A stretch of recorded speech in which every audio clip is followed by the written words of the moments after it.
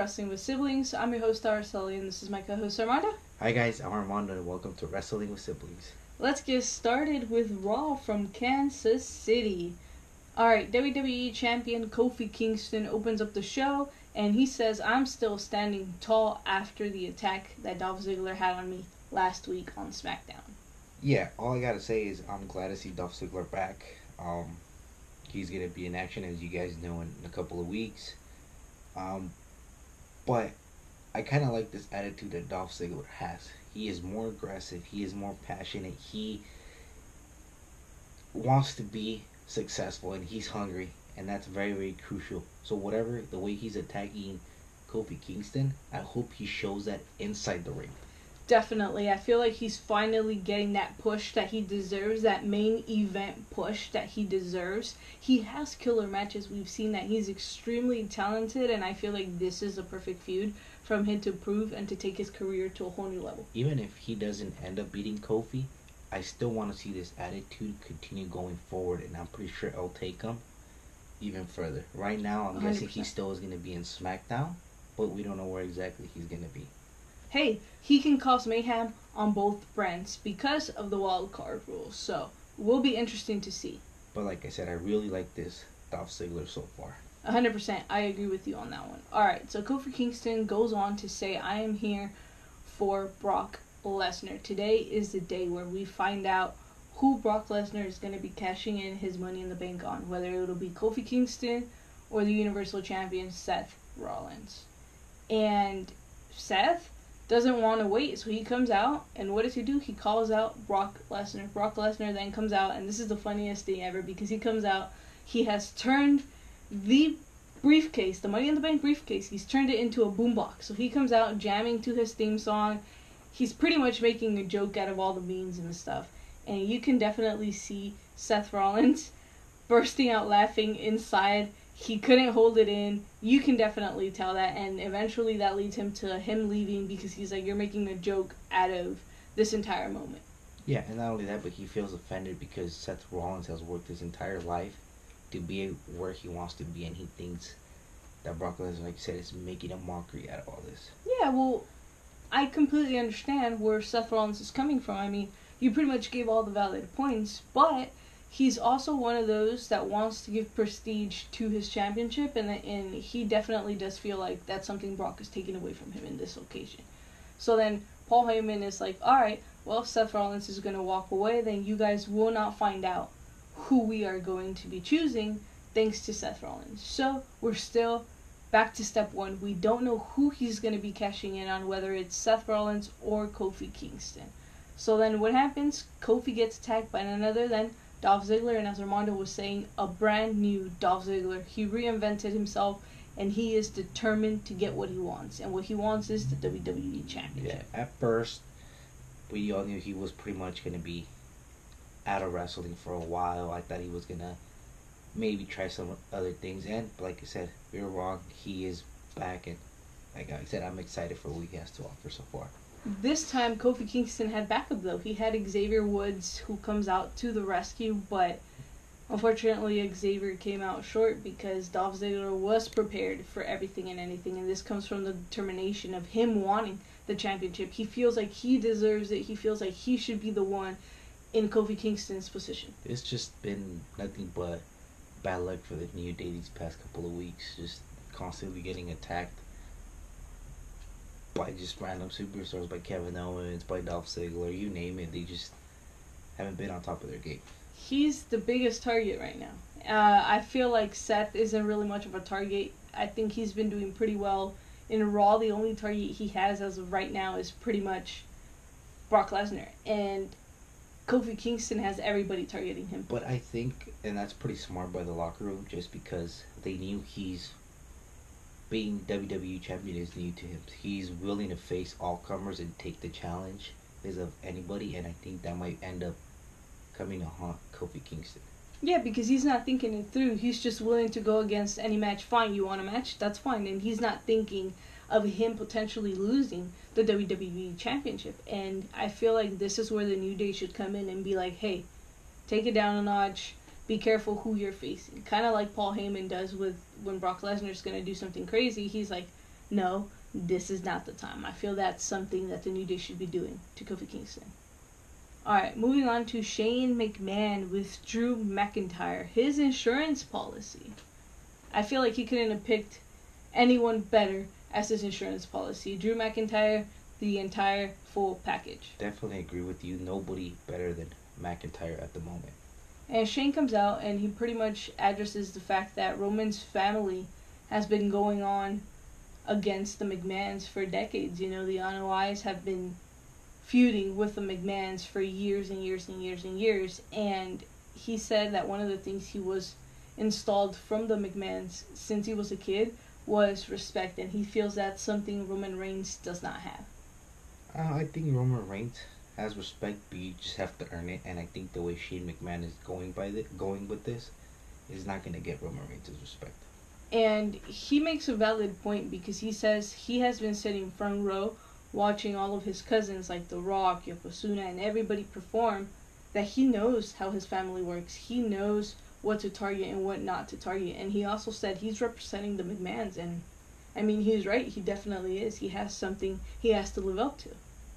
Okay, and then he then starts to say he's going to face none other than Lance Anoa'i, which I think is completely unfair because we've never heard of him. Obviously, Lance is, I want to say, a superstar that isn't fully developed yet, and the fact that he's going to take advantage of somebody like Lance to get into Roman's head, I just think is a little low, you know? And not only that, but McIntyre getting involved, doing all the dirty work for Shane McMahon at first. Yes, and I was surprised that Roman let this go on for as long as it did. You know, I was expecting him to come out at the beginning of the match or as soon as Drew McIntyre started getting involved. But no, he actually let the match finish, to my surprise.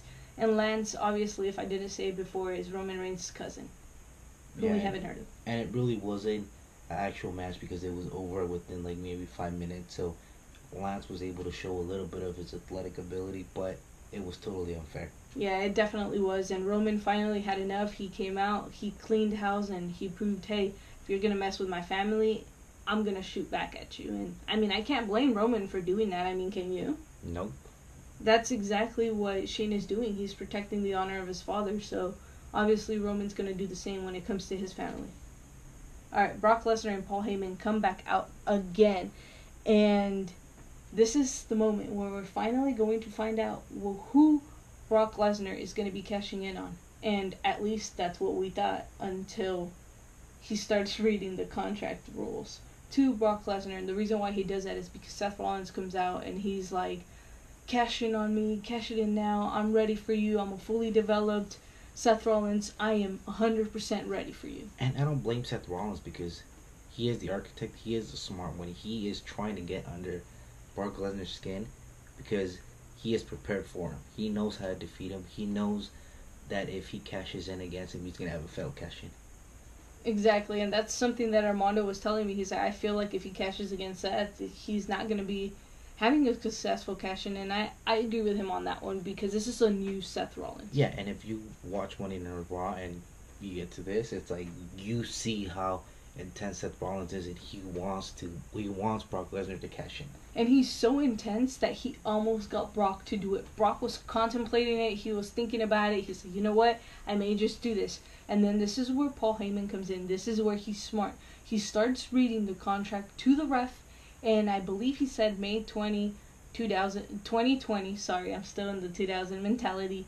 He's like 2020, a full year for Brock Lesnar to cash in his Money in the Bank. And Brock is like, wait a minute. I have 1 year to cash in my Money in the Bank. Why do I have to make a decision now?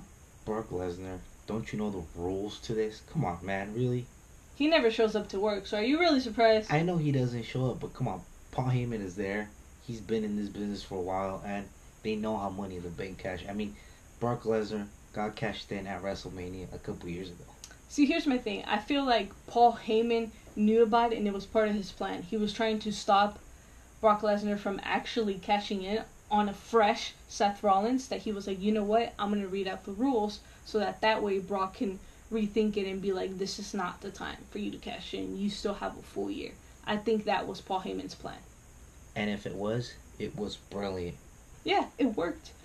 Brock Lesnar was like, nah, I'm not cashing in right now. So he just walks out of the ring, but he's still sitting backstage until the end of the show. So who knows? Maybe he'll cash in later on tonight on Raw.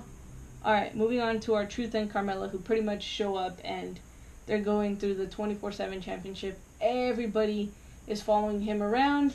And what can I say? He's still the 24/7 champion. He's been a smart champion so far. I mean, he's been trying to do all these kind of things to avoid getting pinned. I feel like a part of that comes from Carmella as well. She's very smart. She keeps them grounded. She keeps them focused. She's like, now is the time. Keep running, keep running, keep running. Somebody's coming. So I want to see more of what our Truth has to bring with the 24/7 championship. Alright, moving on to Becky Lynch and Nikki Cross versus the Iconics. Finally, the Iconics back on TV. I miss them. Definitely want to see more of them, but I'm also excited with this new tag team, Becky Lynch and Nikki Cross. Yeah, they're kind of odd, but I like the way they worked and I like the way their chemistry is flowing in the ring so far.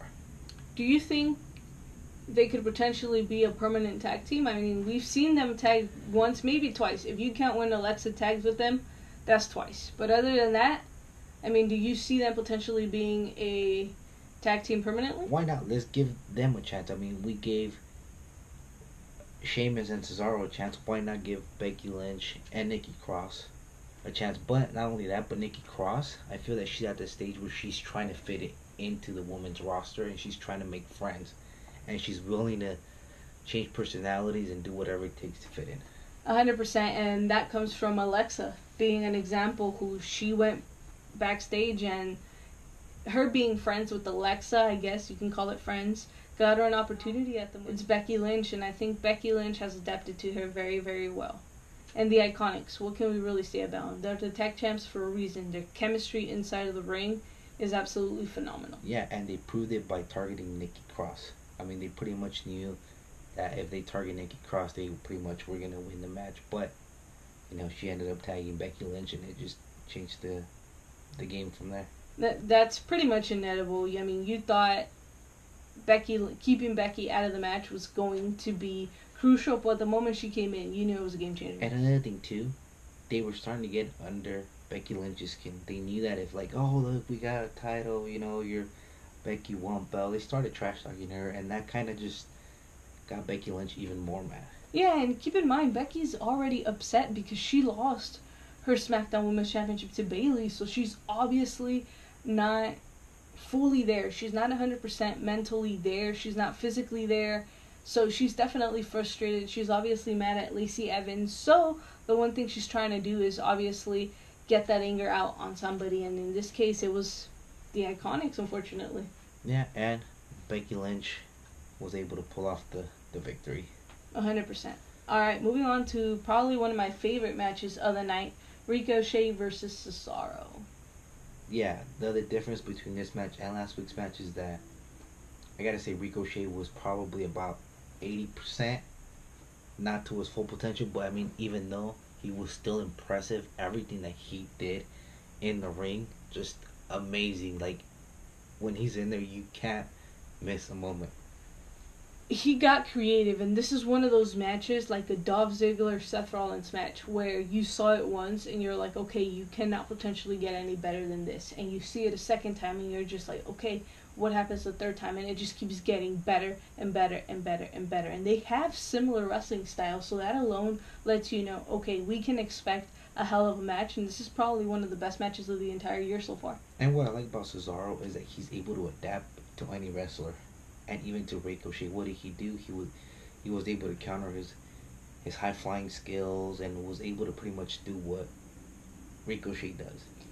Cesaro, being the veteran and the experienced superstar that he is, started targeting Ricochet's back. Now, he knows he's not 100%. Like you said, he was probably like an 80% in this match, and he was like, you know what, if I can target the back, if I can keep Ricochet down, that gives me an advantage. And he also used power to his advantage to ensure that Ricochet stayed down as much as possible. And since these opponents faced each other last week, they pretty much knew what they all had to bring to the table, and this is where Ricochet's creativity and athleticism came into play, and he was able to pull off the victory. 100%. Alright, moving on to Samoa Joe, who pretty much comes out and he's like, you know what, next week when Rey Mysterio comes to relinquish the the United States Championship, I will be the person that takes it back and brings it back to where it belongs. Knowing Rey Mysterio, I don't think he's going to relinquish the title. Even though he's still hurt. But, I mean, the rules are rules, and he's most likely going to have to do it. Yeah, so if I remember correctly, his injury is a separated shoulder.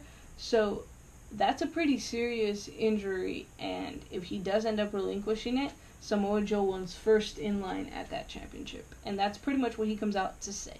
Alright, moving on to Braun Strowman versus The Miz versus Bobby Lashley versus Baron Corbin. The winner of this match becomes the number one contender for the Universal Championship at Super Showdown. So they will face Seth Rollins. Now keep in mind, this is an elimination match. Fatal 4-way elimination match, meaning each member that gets pinned will be eliminated until there's only one man standing. I was very excited for this match because I wanted to see who was going to be Seth Rollins' next opponent after he had just faced AJ Styles. My pick since the beginning was Baron Corbin and obviously The Miz. I feel like Baron is the smartest competitor out of these three opponents. I would have loved to seen Braun Strowman just because I feel that he has had the opportunities, but he really hasn't been able to capitalize, and I feel like he's been getting screwed over. Like, there's always been bad timing. Yeah, there's always something that gets in the way for Braun Strowman, and every single time, whether it's in a match or whether it's him having a championship opportunity, it gets taken away from him, whether it's by somebody or he gets injured or whatever. It's always taken away from him. But Bobby Lashley, I feel like him being with somebody like Leo Rush really elevated his career. And now that he doesn't have him, I feel like he's fully prepared. He's fully developed for high caliber matches like this, and he is one of the most insane athletes I have seen. Yeah, definitely have to agree with you on that one. But I'm also impressed by The Miz. Oh, yeah. Ever since he started feuding with Shane McMahon, we just seen a change of personality. He's more, I gotta say, more humble, but at the same time hungry for victory and wants to do more. He hasn't been champion in a very long time, so I don't blame him. And I also feel like after his feud with Daniel Bryan, he really was like, I need to reinvent myself. I need to find a new Miz because this isn't working for me. And what does he do? He created the Miz that we got to see today. And not only that, but The Miz, like Baron Corbin, they're both smart competitors, and they like to take advantage of opportunities. So if this was the match for Miz to become number one contender, it was this one. Exactly. And Baron Corbin, the smartest competitor that we see in the WWE, you really have to give him to him. He knows how to analyze all of his opponents. He knows what every single one of his opponents' weakness is, and he uses that to his advantage. He takes advantage of every opportunity, as you said. And what else can we say about him? He is brilliant, absolutely brilliant, and I feel like him moving from SmackDown to Raw was the greatest transition we have ever seen. Yeah, everything that he does in the ring is pretty much strategized, and by far, if you're going to agree with me on this, he's one of the top superstars in the Raw roster right now. Yeah, whether you like him or not, you gotta admit, that man is crazy talented, he's smart, he knows what his goals are and how to get there. And not only that, but he knows how to work the crowd to his advantage, and he has done it numerous times, and this match wasn't the exception. Yes, and I also do want to mention he's smart because he starts working with Bobby Lashley throughout this match, and that gives him an advantage because what does he do? They focus on taking out the monster among men, Braun Strowman. They make sure he's down, and then they focus on The Miz, who is the smallest out of all of them. If you really think about it, he's the smallest competitor in this match. And that's smart because then now it's him and Bobby Lashley facing each other, and it's pretty much a one-on-one match. Definitely. And so what ends up happening is super weird because, as I did say, this is an elimination match. Braun Strowman able to capitalize. He comes up and he goes right after Bobby Lashley, like they bulldoze together, and Bobby Lashley decides to run off into the crowd. And so what does Braun Strowman do? He wants to give him these hands, so he goes right after him. They're fighting in the crowd, and then Bobby Lashley is leading into the backstage. So they go backstage, and this leaves two competitors, The Miz and Baron Corbin, which is pretty much an even match if you really think about it. And Baron Corbin, end of days, 1, 2, 3, gets the pin. And I thought, okay, The Miz is getting eliminated. Now it's down to 3 men. But little do we know, Baron Corbin was just declared the winner because, according to Michael Cole, Braun Strowman and Bobby Lashley went to the backstage area and didn't come back. And again, what we were saying, Baron Corbin takes advantage of a huge opportunity to be the number one contender. Yeah, and now he's going to go on to Super Showdown to face Seth Rollins. This is a huge opportunity. Do I see him beating him? No. But he's definitely going to give Seth a run for his championship. Definitely, but just keep in mind Seth Rollins has to keep a lookout of what Baron Corbin has to offer and what he has up his sleeve. And now he has to worry about Brock Lesnar as well, because as we do know, he's the Money in the Bank, and for all you know, he can be cashing in that same night. Who knows? Alright, moving on to Sami Zayn with Corey Graves. So this is pretty much the first electric chair thing that's happening. They've never done it before, but hey, they're doing it on this show. Kind of weird, but interesting. Just something new, something that was brought up, and hey, I was excited to see this. Hey, yeah, I'm all up for new ideas, so let's get into that. Corey Graves pretty much explains that the WWE Universe is going to be asking him questions and the whole thing. So they have a series of announcers out on the crowd. They pick out questions, and some of those questions were, when are you going to be retiring? That's a pretty funny question, because it's kind of like, well, I mean, he's Sami Zayn. He's still pretty young. I know he just came back from an injury, but slow down a little bit, you know? He does tell him about the ginger snaps, and he's like, are you talking about Becky Lynch? And because, you know, they were partners with the Mixed Match Challenge, and the girl's like, well, duh. And it was just probably one of the funniest moments overall, because the little girl just pretty much owned Sami Zayn. And then, why are you not the Universal Champion? Why haven't you won it ever since you came back? I mean, he just came back like a month ago. Give him time. And then he's like, why don't you just ask me about AEW? And right before we can hear an answer, none other than the Universal Champion Seth Rollins interrupts. Yeah, he pretty much got tired of hearing Sami Zayn yap his mouth for these past couple of weeks and tonight, and you know, he probably went out there and was like, hey, if you want to talk, let's do it in the ring. Exactly. And what does he do? He grabs the chair, breaks it. So there's the electric chair gone. We're never going to see that again. And so then this leads into Seth Rollins versus Sami Zayn. Another great match. You also have to give credit to Sami Zayn, because he started targeting the knee of Seth Rollins, who we got to see tweak it a little bit after 2 suicide dives. He starts focusing on that knee, but also, keep in mind, Seth Rollins is not mentally 100%. He has to worry about Baron Corbin, who is now his number one contender for Super Showdown, and he also has to worry about Brock Lesnar sitting backstage. Not only, I don't think so much about Baron Corbin, and not to underestimate him, but more of Brock Lesnar, and like you said, that little tweak that he had. Yeah, I mean, hopefully it's not serious, because we do know he has a history of having knee injuries, but that's something Sami capitalized on, and that's what makes him such a smart and dangerous opponent. Yeah, and then not only that, but his aggression that he has been having these past couple of weeks ever since he came back. A new Seth Rollins, new Sami Zayn. Very interesting feud. Fantastic match. Another great match that I feel like Raw had. But other than that, I mean, that's the end of the Raw podcast, unless you want to add anything. It was a very entertaining show. I really liked it. I want to see more of this, and at the end of the day, it was good. Alright, remember to like, comment, share, and subscribe. Become a sibling today. Leave us a comment, write us a review, and if you do that, Armando, what do we have? A shout out? We want to shout out a very special follower. He's been following us pretty much since we started doing this, and his name is Tony. Thank you so much for us. We really appreciate you. Thank you for being a sibling. We love you. We appreciate you. If you want a shout out, all you got to do is comment down below or write us a review on iTunes. So that's all we have for you guys. And for those of you that do not know what WWS stands for, Armando, what does WWS stand for? Wrestling with Siblings. Thank you guys so much, and see you guys next time. Yep, we'll see you guys next time on Wrestling.